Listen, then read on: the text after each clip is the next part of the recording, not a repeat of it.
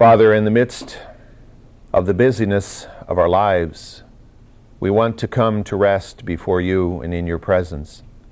And I pray that these will be moments in which we rest in you, and that you will take away the extraneous thoughts, the concerns we may have that cause us distress, and pray that we will relax in the center of your good word, and that you will speak to us, because we know that all Scripture is written for our profit. All of it is divinely inspired.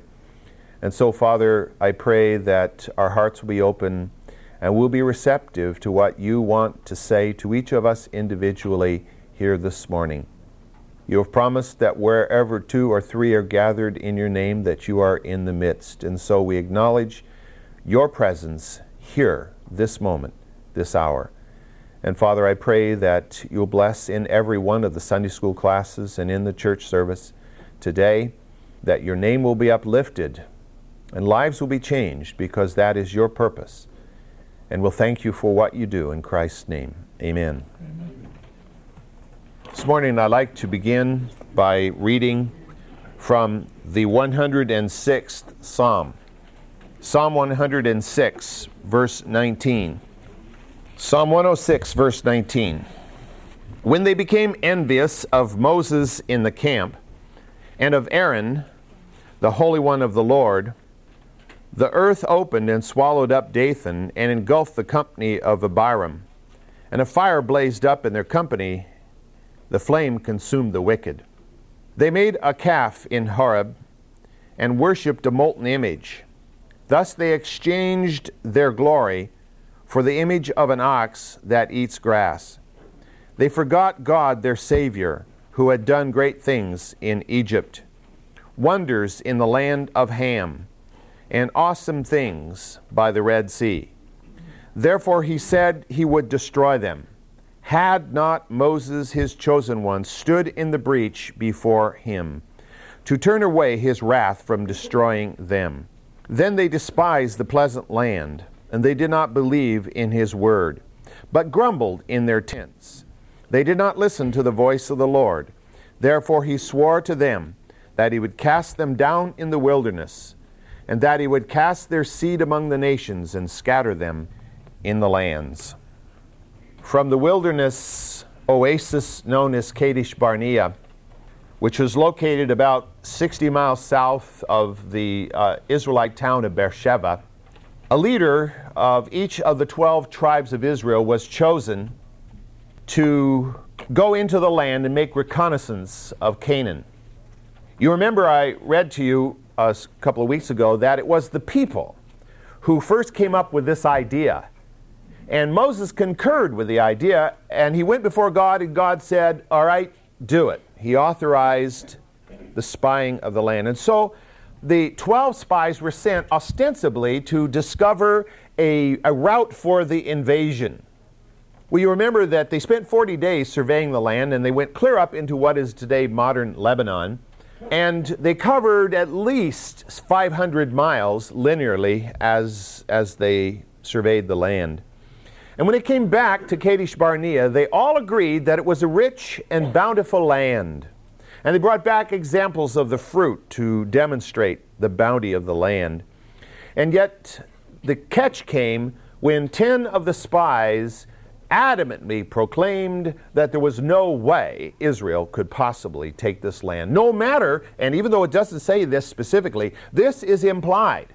No matter what God has said, no matter that God has commanded that we go in, no matter that God has promised he would deliver the land, no matter, we can't do it. That is implied blatantly within the passage. Well, at first you remember the people moaned and groaned. They spent all night crying. It must have been a really exciting thing for Moses and Aaron to listen to these people groaning and crying all night long in their camp. 2.5 million groaners and criers. I don't know. That would be a bit hard to take, I would think. But after that, they turned nasty. You remember? They planned to choose a new leader. They said, let's choose a new leader who will lead us back to Egypt. You know, for us, looking at it from hindsight, we say, how could they possibly want to go back to Egypt? Then They decided that they ought to stone Moses and stone Aaron. But not only Moses and Aaron, but Joshua and Caleb also, because they were the two spies who had given a good report. And they were the two spies who had encouraged them to follow God and obey and go in the land because we can do it.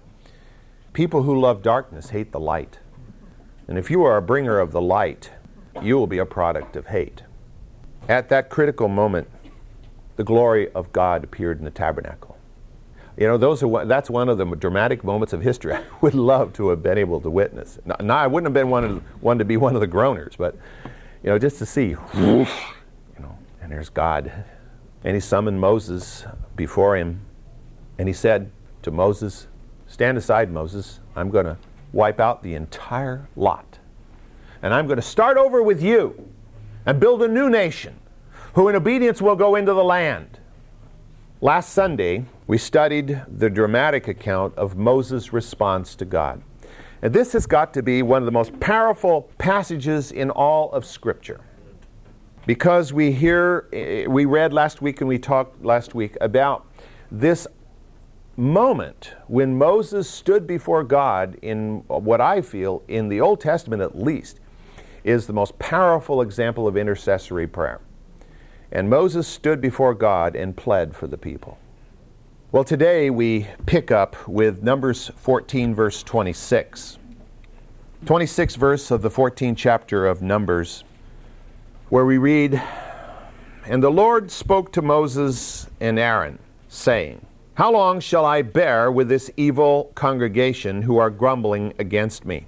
I have heard the complaints of the sons of Israel, which they are making against me. Say to them, As I live, says the Lord, just as you have spoken in my hearing, so I will surely do to you. Your corpses shall fall in this wilderness, even all your numbered men, according to your complete number, from 20 years old and upward, who have grumbled against me. Surely you shall not come into the land in which I swore to settle you, except Caleb the son of Jephunneh and Joshua the son of Nun. Your children, however, whom you said would become a prey, I will bring them in, and they shall know the land which you have rejected. But as for you, your corpses shall fall in this wilderness, and your sons shall be shepherds for 40 years in the wilderness, and they shall suffer for your unfaithfulness until your corpses lie in the wilderness. According to the number of days which you spied out the land, 40 days, for every day you shall bear your guilt a year, even 40 years, and you shall know my opposition. I, the Lord, have spoken. Surely this I will do to all this evil congregation who are gathered together against me. In this wilderness they shall be destroyed, and there they shall die." Not exactly joyous words, are they? In the previous passage, verses 20 through 25, we read similar statements. There God was speaking specifically to Moses and to Aaron, and giving a general statement of forgiveness and of consequences, because Moses had interceded and God heard his intercession and God granted forgiveness. But he said, as we read in this passage, yes, I will forgive their sin, but they will die in this wilderness and they will not see the promised land. In this particular passage we just read, God fills in the details and commands Moses to give the people this message. Speak the truth to them as I have given it to you. And to me there is tragic irony in God's pronouncement here. You remember the people had said, woe that we had never left Egypt, or that we had died in Egypt, or we had died in this wilderness, rather than trying to go into Canaan against these stone-walled cities and these powerful peoples. They wished they had died in the wilderness rather than face the effort of trying to invade Canaan. So God said, so be it. As you have said, so it will be. What you have here are people proclaiming their own punishment. Oh, that we had died in the wilderness. They weren't exactly praying, but God answered their prayer. Nevertheless, everyone, we're told in this passage, who was 20 years of age or upward, those who were the responsible generation, the grumblers who were responsible for the grumbling, they would all perish in the wilderness, except for two, Joshua and Caleb. Joshua and Caleb. I'm glad Joshua had Caleb and Caleb had Joshua. They'd have been pretty lonely folk. Of course, they had Moses and Aaron, but even with four of them together, that's pretty lonely when you're facing a mob as they faced. So what we have here is a people who, instead of enjoying a long and fruitful life in the promised land, would wander for 40 more years, or 38 and a half, whatever it all turns out to be, in the bleak and hostile wilderness of the Sinai and the Arabian desert, as long as it took for them to die off. Now, what's interesting about this is they will not die from exposure, because God has promised to provide for them. They will not die from thirst, because God will provide for them water. They will not die from hunger, because the manna will continue to fall for the next 40 years. So they're clothed, they're fed. So what's going to kill them? God's timetable. God undoubtedly set up a timetable for each one. And He didn't tell them, of course, what the timetable was. But you're all going to die out here according to my timetable. And your corpses will be laid to rest in the wilderness. Now, it's very obvious that God could have just torched the whole lot right there, and everybody 20 years and older, He could have just wiped them all out and taken the 19, 18, 17-year-olds, all the rest of them, He could have taken them into the land, right? Of course, it would have sounded a lot like the Children's Crusade, which happened back in 1212, which was, of course, not God's idea, but was a disaster. But God, in His great power, obviously could have done it. But He didn't choose to do that. He chose to allow 40 years to go by before He would bring them back to the moment where they could invade the land. They would invade from a different place, too. They would not invade from Kadesh Barnea. They would invade from just north of the Dead Sea.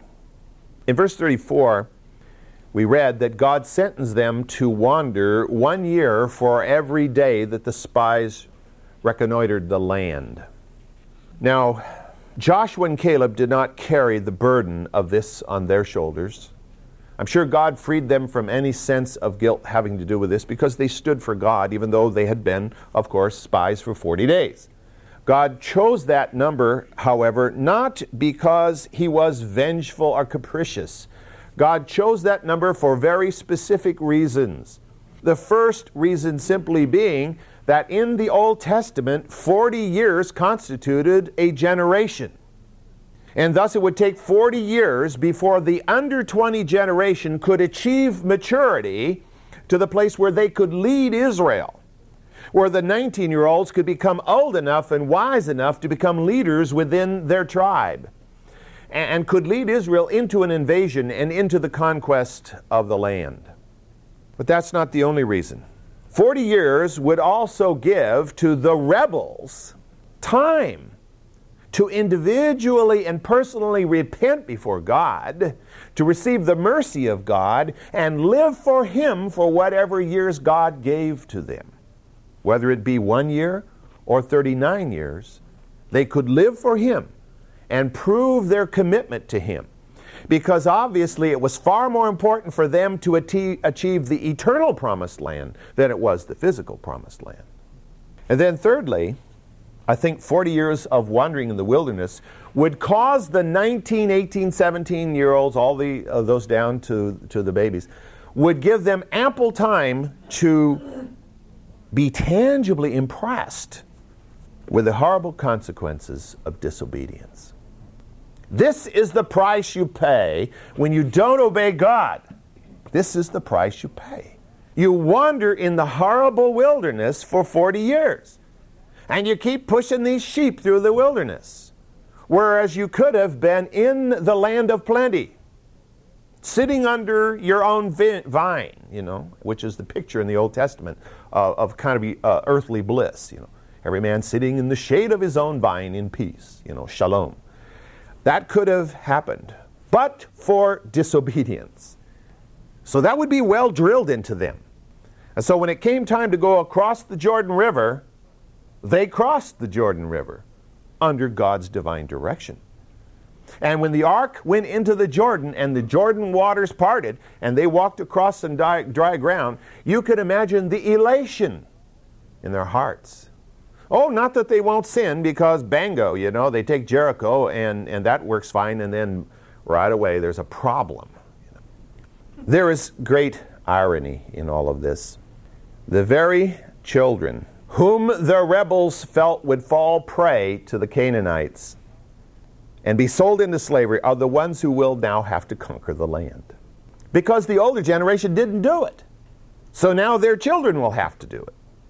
And not only will they not be a prey, but the Canaanites will become their prey, which would have been the case in the first place had they walked in obedience with God. In addition, the faithlessness of the older generation brought unnecessary suffering to their own children. I mean, rather than being a blessing to their children by taking them in accordance with God's word, they, by saying, oh no, our kids will be made a prey and they'll be sold into slavery, by believing that and not believing God, they will actually bring unnecessary suffering upon their children, because rather than dwelling securely in the land and enjoying its blessings, they would have to herd sheep in this hostile wilderness for the next 40 years. It's a pretty hostile place over there. It's probably a little more hostile today than it was then, but nevertheless, it even at that time was pretty bleak. That whole northern Sinai and then over the top of the Red Sea over into the Arabian area, it's all pretty bleak. It's desert land over there. And even though God provided for them, it wasn't much fun wandering through that area. I mean, temperatures up there will go up well over 120 degrees in the summertime. And it's just this tan-colored soil everywhere, kicking the light back at you. Not much fun. But that's what they would have to bear with for the next 40 years. And then the younger generation would have to have the burden of the conquest on their own shoulders. Well, to me, there's a powerful lesson here, the lesson of the folly of short-sighted, untrustworthy human beings refusing to believe and obey the all-knowing, all-powerful, totally benevolent creator of the universe. It just reminds me again of so many people today who want to trust human intuition, human thought, human ability above trusting God's word. They want to believe the leaders of science and the leaders of all these different areas and all the politically correct people as opposed to what God has said. There are even some, hard as this may be to believe, who would rather believe that they would be carried to a higher level of existence on some alien spacecraft than to believe the constantly validated and consistent witness that God has given over 3,500 years of time. As I was thinking about this morning, funny when I study this, put this together, I study it Saturday night, study it Sunday morning, and new things keep coming about this. But as I'm thinking about this morning, Galatians came to my mind, and I thought, that's applicable here. There's a couple of passages in Galatians that I think are appropriate, because you see what these people did happens all the time. It happens all the time, individually and corporately in the world today. People reject the clear word of God and the clear will of God to follow their own dictates.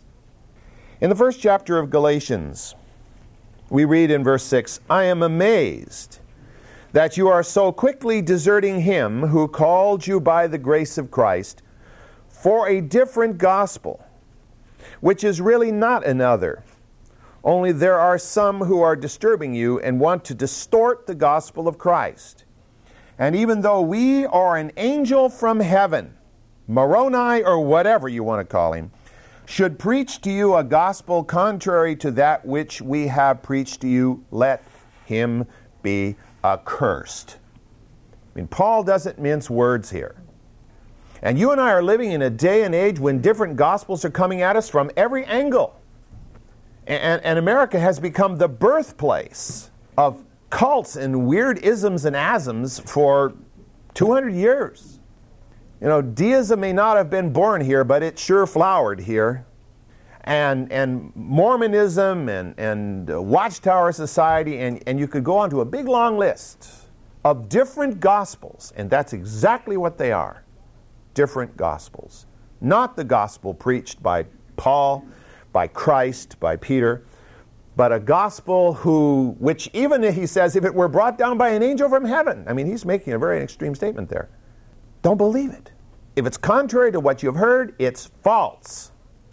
It's as false as the worship of the devil is false, because he comes in like a shining light that people might, you've probably been reading about this too, all this near-death experience stuff people are talking about. They have these near-death experiences, and they talk about being drawn to this light, and there's such a sense of calm and peace, and we're going to this bright lit being, and I have this sense of well-being, and then I was called back, because the doctor saved me on the operating table, And you find out from these people that they are pagans, that they're Buddhists, or whatever they are, they don't even believe in Jesus Christ. And you know what that light was they're being drawn to. It wasn't Jesus Christ. It was the devil himself as an angel of light.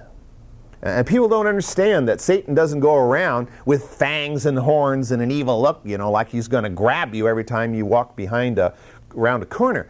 But he comes as a shining young face with a nice white shirt and a narrow skinny tie and a nice bicycle parked out in front, or whatever, He comes to you in many forms.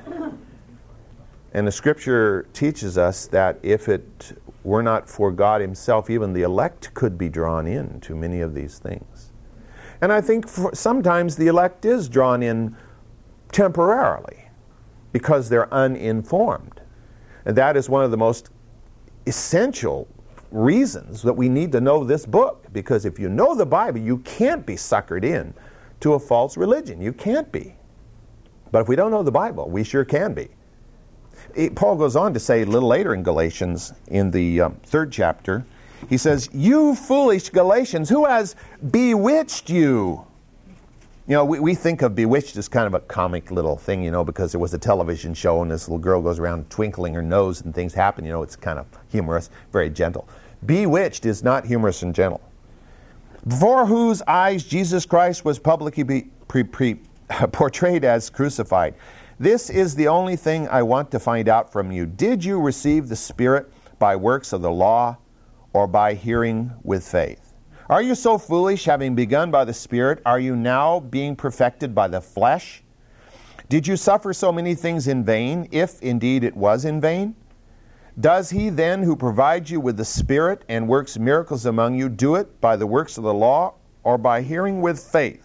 And the answer is obvious, by hearing with faith, not by the works of the law, because Paul tells us that the law kills. The letter kills. The law is impossible. We cannot attain unto the law. And it was, I'm getting ahead of myself here, but anyway, that was the truth of it. And we can see this in many big ways, and we can also see it in small ways. Because you and I can begin with the Lord in faith, and then become convinced that because the church has survived through the centuries with a heavy dependence upon works, that's how we ought to go. And if you look at the largest of all the, quote, Christian denominations, you discover that it's really heavily dependent upon works. You work your way to heaven. You have to go through the various sacraments that they have, and you have to do this and you have to do that, and then all you have to hope for is maybe you will get to purgatory at best, But that is not what the Scripture teaches. And if we don't go by this, what do we have to go by? People's ideas. Well, I'll tell you, there's a big variety of them out there. It's very confusing. And we have to have a solid rock to stand on. And to me, it's the literal understanding of the Word of God. And you and I can be suckered in too, in the sense that even though we don't call it works, that's what we end up doing. We feel we have to do this thing and we have to do that thing because that makes God happy with us if we do this thing and do that thing. Well, our works have got to flow out of our faith. They can't be the producers of our faith. Our works cannot produce faith. Paul makes that clear in Ephesians 2. It's not by works, because if it were, then we could boast and say, God, you had to take me in because I did all these good things. But Scripture clearly teaches us that that's no way possible. There is nothing that you or I can do in the way of a good work that makes us stand before God with our head lifted and high in pride, saying, I did this good thing for you, God. No. I've said this before, and because I believe it's what the Scripture teaches. Any good thing you or I ever do is done by God through us, Amen. And we can take no credit for it. No credit. If you hear a good message, lesson here, or if you hear a good message in the sanctuary and it touches your heart, it's God. It's not whoever was speaking the words, because we're all capable of saying things that are really bad. And you know that right well. So I think it's really important that we realize that what happened to the Israelites in the wilderness is not that far from us. Not that far from us.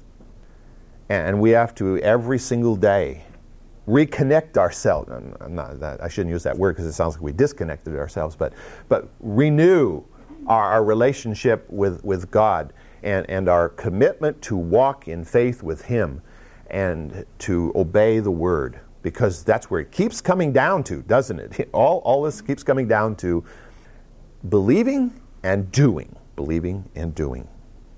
Now, many of these people didn't do, because back in that 3rd verse of the 14th chapter, they said, and why is the Lord bringing us into this land to fall by the sword? Our wives and our little ones will become plunder. Would it not be better for us to return to Egypt? As if their children were going to have a better lot in life in Egypt. Well, what kind of rationality is that? What would they be going back to? Well, what are they saying here? Our wives and our little ones will become plunder, meaning, in effect, slaves. So we're going to go back to Egypt. That's going to be better. Right. They must have forgotten that's what they were in Egypt, was slaves. I think for many of them, verse 3 was an excuse for cowardice. They weren't really concerned about their wives and their children. They were just gutless. They weren't willing to trust God to give them victory and to go up and face an enemy and fight the battle. But I think there were some who were serious, and some who actually believed that God would allow their children and their wives to become captured by the Canaanites and enslaved by them for vile purposes. And for those who were serious, that was a slap in the face of Almighty God, because they were implying that God couldn't or wouldn't protect their wives and their children. I'm going to take you in, and you're going to win this battle, but of course your kids are going to be enslaved. I mean, that is a challenge to the very character of God Himself. God does not take that kindly. I noted this passage, and you know it well, in Matthew 18. Let me just read this to us, because it reaffirms for us the fatherhood of God. We often pray, Our Father, because Jesus taught us to pray, Our Father who art in heaven. And so we refer to the Father as our Father. And what do we mean by that? Some distant figure out there who is stern and ready to smack us down, and we got to appease Him? No, the fatherhood of God is reaffirmed over and over again in Scripture, and we see it here, of course, through Jesus Christ in Matthew 18, verse 1. At that time, the disciples came to Jesus, saying, Who then is the greatest in the kingdom of heaven? And He called a child to Himself, and He set him before them, and said, Truly I say to you, unless you are converted and become like children, you shall not enter the kingdom of heaven. Whoever then humbles himself as this child, he is the greatest in the kingdom of heaven. And whoever receives one such child in my name receives me. But notice verse 6, But whoever causes one of these little ones who believe in me to stumble, it is better for him that a heavy millstone be hung around his neck and that he be drowned in the depths of the sea. And that is the fatherhood of God. God cares about every single human being. And God has, it seems, a particular care for the children because they are defenseless. And therefore, those who cause little children to stumble are the more cursed of all people. It had been better they had been drowned than they had ever lived to cause this to happen. So in effect, what some of these were doing was challenging that very nature of God. And so God calls them a rebellious generation and condemns them all to die in the desert. God always works for the best interest of His people, no matter how hard the situation may seem to be for you and for me. And I know for some, when suddenly a serious illness strikes, or financial catastrophe strikes, or something else strikes, we begin to wonder, God, are you really watching out for us? Yeah, He is. He is totally benevolent. And our good is His highest purpose. But His understanding of our good is better than our understanding. My understanding is, will I have lunch today? That is good. Will I get a good night's sleep tonight? That is good. But God looks a whole lot further than that. God is concerned with your and my eternal soul, our eternal well-being, and our service to Him here, and how He will touch other lives through you and through me. That's one of the things about being a part of the Church of Jesus Christ. You're a cell in the body called the Bride of Christ. And whether we like it or not, we have to function as that cell. And every cell has a purpose. And that's our job. And if we're not doing our job, God's going to do whatever He has to do to cause us to do it. Or in some cases, it's not because we're not doing our job. It's because He has some job in mind for us that we don't have in mind for ourselves, that something comes along into our lives. We don't know how many people have been changed because of tragedy which has come into the lives of Christians. We go back in church history and we can read the account of the great church writer Tertullian, who gave witness to the fact that he came to know Christ because he witnessed the martyrs dying for Jesus Christ. And he thought, if people have a faith so strong they're willing to subject themselves to that kind of a death without recanting, they've got something I don't have, and I want to have it. We don't know how many people came to know Christ because of the death of His saints. His saints don't die for no reason. And these people aren't going to die in the wilderness for no reason. They're going to die not only as a punishment, but they're going to die as witness to their own children. This is the price of disobedience. To refuse to obey God for the sake of family is to bring unnecessary suffering and burden to the very family that you think you're saving from suffering by refusing to do the hard thing God has called you to do. A mother and a father who are obedient to God, even if it means raising their children in the jungles of New Guinea, where there's malaria and all kinds of creepy, crawly things, even if they have to do that, are a blessing to their children, far beyond the parents who say, no, God, I'm not going to go do that because I want to raise my children here in safe America. We have to obey God no matter what the cost may seem to be, because the cost is never what we might imagine it to be. Because in paying the price, God, there is great reward and great blessing. Verse 36 of Numbers 14. As for the men whom Moses sent to spy out the land, and who returned and made all the congregation grumble against him by bringing out a bad report concerning the land, even those men who brought out the very bad report of the land died by a plague before the Lord. But Joshua the son of Nun and Caleb the son of Jephunneh remained alive out of those men who went to spy out the land. Just in case there were some there that day who were inclined to disbelieve God's word through Moses, God underlined it with this dramatic event. Those 10 men just keeled over right there in the desert before the whole congregation and died on the spot from some plague. It's not defined here. But I don't think it was a long, drawn-out, 2-year type thing. They dropped dead right there on the spot. And I think that, like Ananias and Sapphira, you remember in Acts? Ananias and Sapphira were trying to give this property. They sold this property and given the money to the church, and they told Peter, yeah, it's the whole lot we're giving here to the church, because they wanted credit for giving to the church. And Peter said, why have you lied to the Holy Spirit? And Ananias dropped dead on the spot. I mean, can you imagine sitting in congregation and all of a sudden, and then his wife came in and the same thing happened to her. I mean, that was a real shock to the church.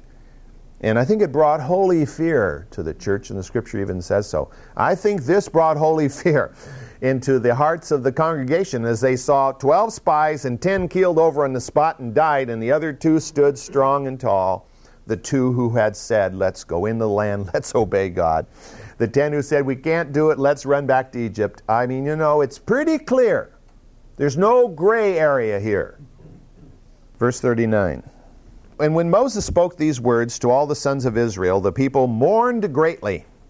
In the morning, however, they rose up early and went to the ridge of the hill country, saying, here we are. We have indeed sinned, but we will go up to the place which the Lord has promised.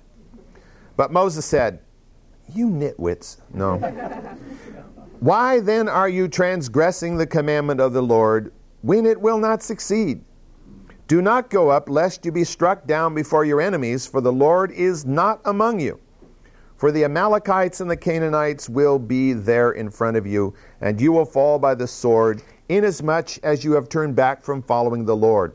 And the Lord will not be with you. But they went up heedlessly to the ridge of the hill country. Neither the ark of the covenant of the Lord nor Moses left the camp.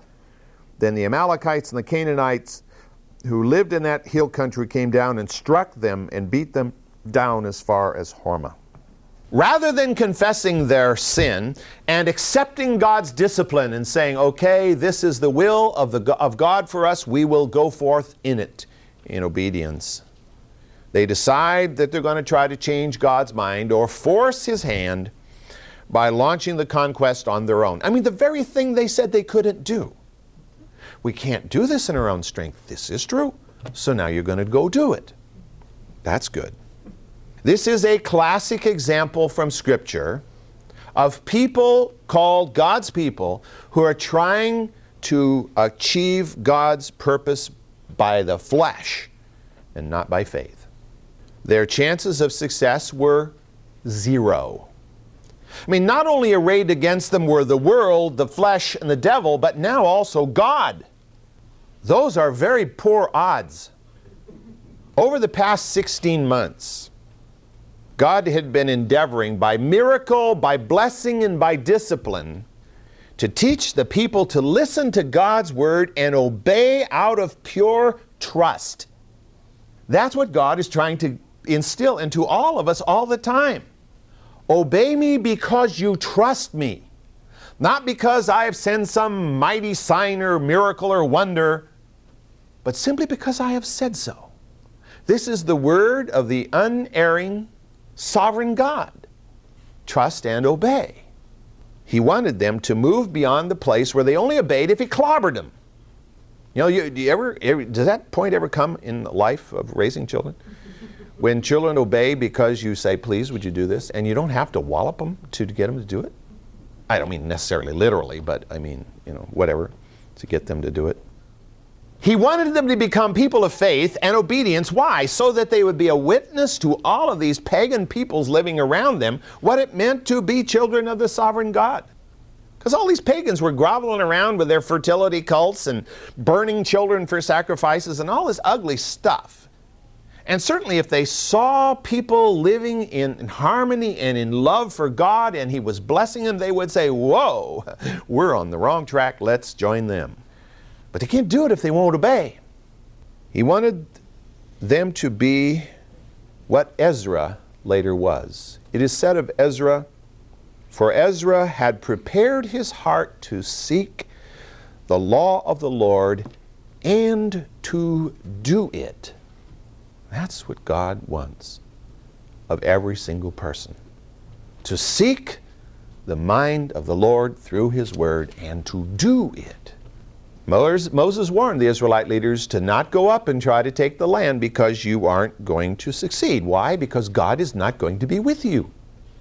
You didn't want to go before because you were afraid God wouldn't be with you, and now you know He isn't, but you're going anyway.